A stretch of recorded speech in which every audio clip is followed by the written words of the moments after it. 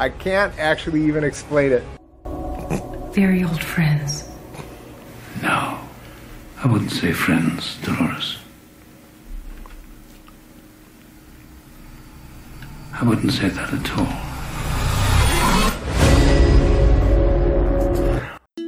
Financial matters are kind of like a jigsaw puzzle. No matter what stage of life, whether you're a millennial, whether you're Gen X, whether you're in retirement.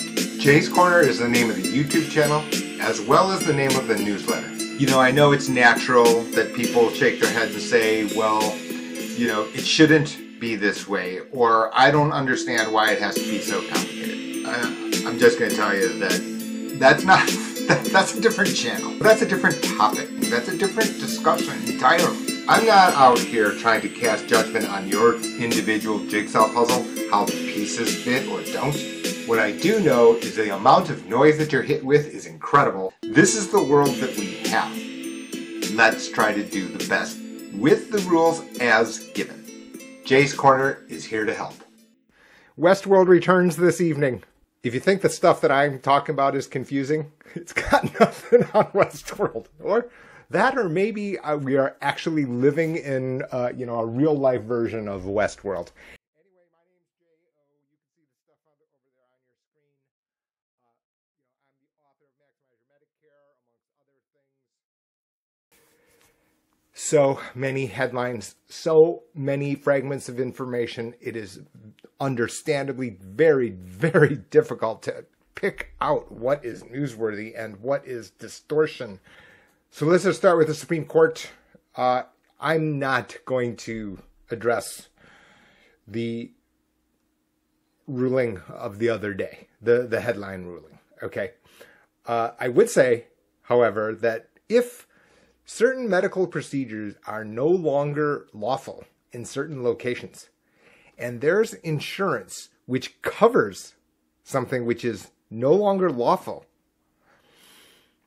seems to me that the premium should be lower, right? Because the carrier is no longer going to provide the payout and benefits for that particular procedure. Again, I'm not going to weigh in on the value judgment on whether or not that was a good decision or not.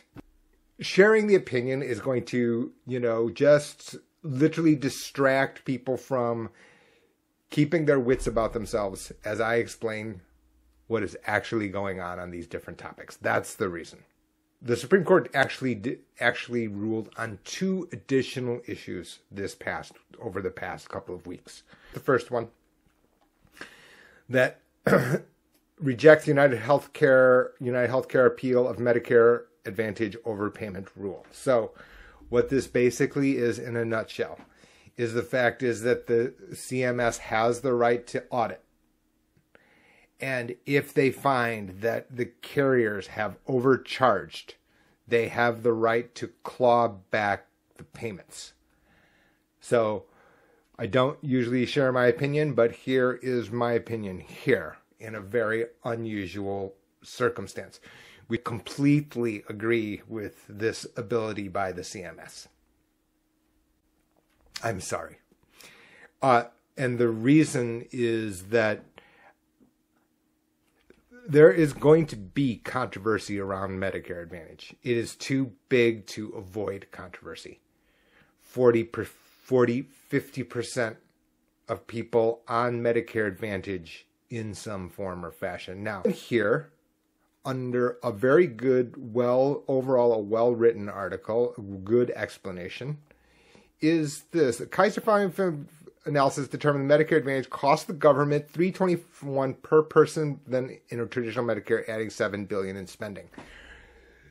This is only a partial explanation, and by partial, that is the same thing as incomplete, and another way of saying incomplete is wrong. The reason is that both the Kaiser Family Foundation and this particular blog eliminate the fact that all Medicare Advantage have an additional feature, which is to cap the out-of-pocket maximum expenses for policy owners. So this analysis here, which I have read, and these studies, they're not hiding what they've done. Okay, if this particular analysis was done correctly and completely, they would have also figured in what the option value of the fact there's an out-of-pocket maximum would be. That doesn't exist in this analysis. And there's your issue, right? I mean, they've left out the key feature for me in, not surprisingly, this book, right? And in my videos on Medicare Advantage, Medigap, comparing them, what the thing is, and my explanations, et cetera, in the media, have all been about the fact that, people want to throw a rock at Medicare Advantage. I get it. People want to say it's wasteful. They're denying services, et cetera. I get it. And, on an individual case-by-case basis, could those all be true? The answer is yes. Could there be upcoding? The answer is yes. In fact, there is evidence that there is upcoding. And why? Because if you take a look, you will find Medicare Advantage carrier settles with the CMS. Uh-oh. Right? Settles without admitting wrongdoing. It is enough smoke to suggest that there is a fire. Okay. And like I said, I'm not going to throw a rock at a particular carrier. Go ahead and look out for that on Google. That detracts away from the point. But my point here is that, this Kaiser Family Foundation analysis is incomplete.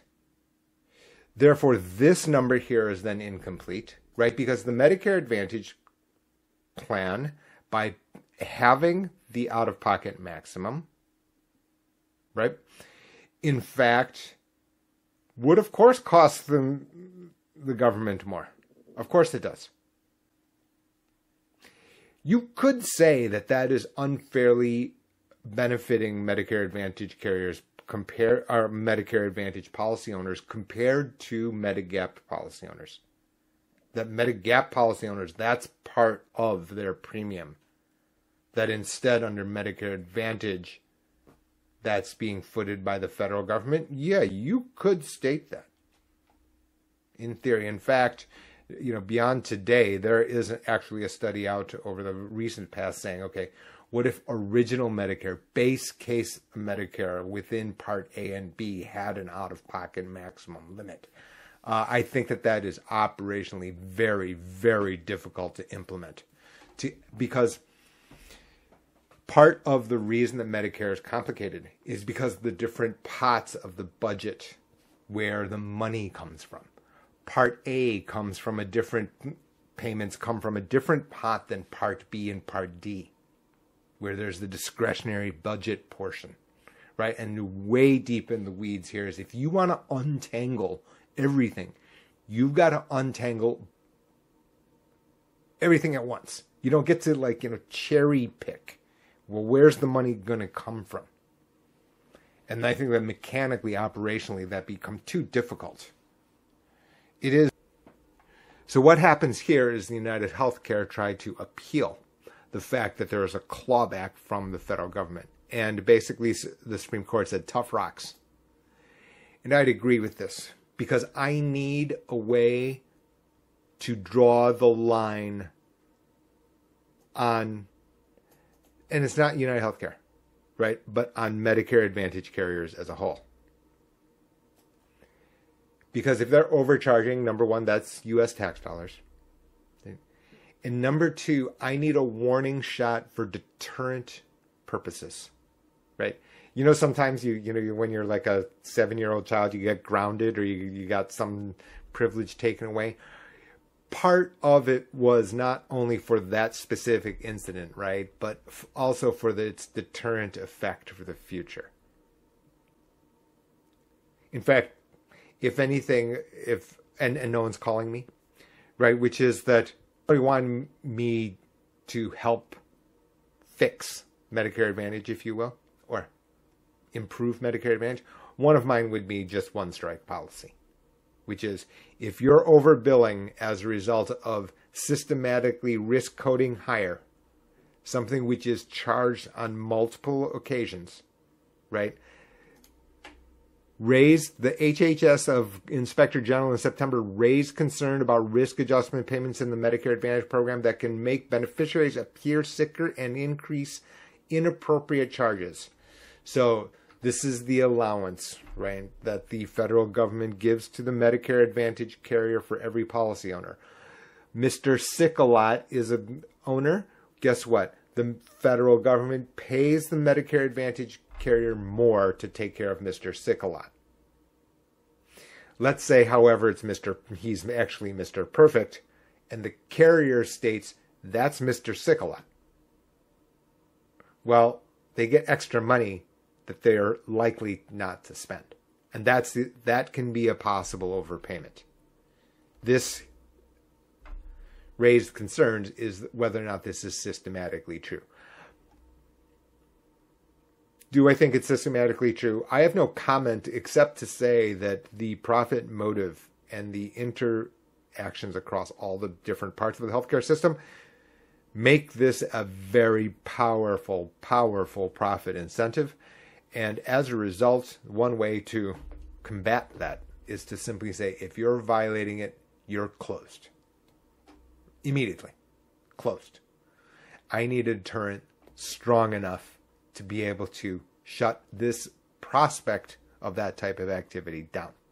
It's already profitable. It's thin margin, right? 3 to 5%. 3 to 5%, right, is their projection here per on the policy group as a whole. So this is not, 25% profit margin that, Apple gets. So that's headline number one. Headline number two is here, which is dialysis. So Supreme Court sides with health plan over dialysis. So, this is a pretty complicated matter. The reason for this in today's segment is the fact that you can, if you are a dialysis patient, then you can qualify Medicare prior to 65. Deep in the weeds here in this book, right, is the fact that what is a different regulation today is the fact that if you are a dialysis patient with ESRD, you do have the right to Medicare, and more importantly, you have the access to Medicare Advantage. This was not the case in the past. You had to slide into Medicare Advantage through a very, very small hidden side door. It did exist. It does exist. But now they just made that the front door. I do think that it's important for people to look at this and using Medicare as primary. Because if you couple that with Medicare Advantage at the minimum, then at least you've got to pay, for example, out of network, right? Because what the dialysis providers have done is they've just not signed up for they've not signed up for Medicare Advantage carriers as in-network providers. However, since they take federal Medicare, the PPO can make it that you are responsible for X%, which is the out-of-network percentage coinsurance, up to the out-of-pocket maximum. So now you understand the first segment, and you can now understand why I'm not in the camp of saying never Medicare Advantage. No, I wouldn't. Some people don't have the money to pay for the premium of Medigap times 12. Some people don't, and especially an ESRD patient, because the fact is that in many states you can't buy Medigap and be on ESRD unless you are turning 65. Or that the cost is so exorbitant that you cannot, that it exceeds by thousands of dollars what would be the out-of-pocket maximum on Medicare Advantage. So pretty deep in the weeds here. There's a reason for, The contact information, it's pretty bad marketing by me. I don't even have my email up there, which is, ludicrous, of course. info@gh2benefits.com, everyone. info@gh2benefits.com. If you have further questions or comments, you can leave them. Please hit like, etc. And most importantly, up on the Substack. We do have one more. So now into the general public. This headline here, maybe people didn't see this. Maybe they did. I'm not sure. This should not be a surprise. This should absolutely not be a surprise. If I had to name two most complicated businesses I could possibly name, highly irrational businesses, one would be traditional book publishing, and number two is pharmaceutical distribution. And yours truly is unfortunately in the crossfire of both. I don't know. Don't get me wrong. I have enough self-loathing when the camera is off to say, how'd I get into this mess? Point of here is underlying fact. Part of the reason that Part D, part of the reason that Part B as well, in terms of, for example, the prescription for Alzheimer's, that is so complicated is because the pharmaceutical distribution is there are so many parties. There are so many parties. When I had the Maximize Your Medicare newsletter, which is now Jay's Corner, I had pleaded for Amazon to get involved in the pharmacy business. And the reason is I need to cut out all the different parties who don't really add economic value. And that's basically what Mark Cuban's doing here, right? We don't need to know tons of things in order to understand that this is very possibly true, right? That could I cut down on the amount of out-of-pocket costs for persons? Yes, there's no question about it. Why? We need to cut down the number of middle people in here. Right? The web is so complicated when it comes to prescription distributions. Prescription distribution. The carriers are making tons of money on something called, pharmacy benefit management. Distribution, prior authorizations, quantity limits. There are reasons for it. I'm not going to call them irrational reasons. But for example, if you're at a skilled nursing facility, my pet peeve is if you're a skilled nursing facility and you're receiving prescriptions, you're getting it from a specialty pharmacy. And that specialty pharmacy, while saying that they're working with your Part D or working with your Medicare Advantage carrier and plan, they're overriding it with their own specific costs, which is why let's call it metformin, right? So you may know that metformin in certain pharmacies has been free in the past, entirely free, $0, right? Because they want you to go in there and buy potato chips. Don't buy candy bars, you're diabetic, but candy, 3 bags for $5 of family size, which is like crazy. But anyway, it's crazy because I could eat all 3 bags at one sitting. Anyway, really what I'm saying here is that even if metformin were $0, when you're in a skilled nursing facility setting, your copayment is almost certainly not $0. Right, because it's got to be bubble wrapped and regulated. Again, there are reasons for the amount of regulation and for a charge due to the regulations on multiple parties. That part is beyond dispute. That said, whether or not you necessarily have to pay to that degree, and when you multiply by 65 million people on Medicare, you're going to get to billions of dollars. I hope you liked today's video. If you have, please be sure to hit the like and subscribe button and hit the notification bell so you can be told anytime a new video shows up.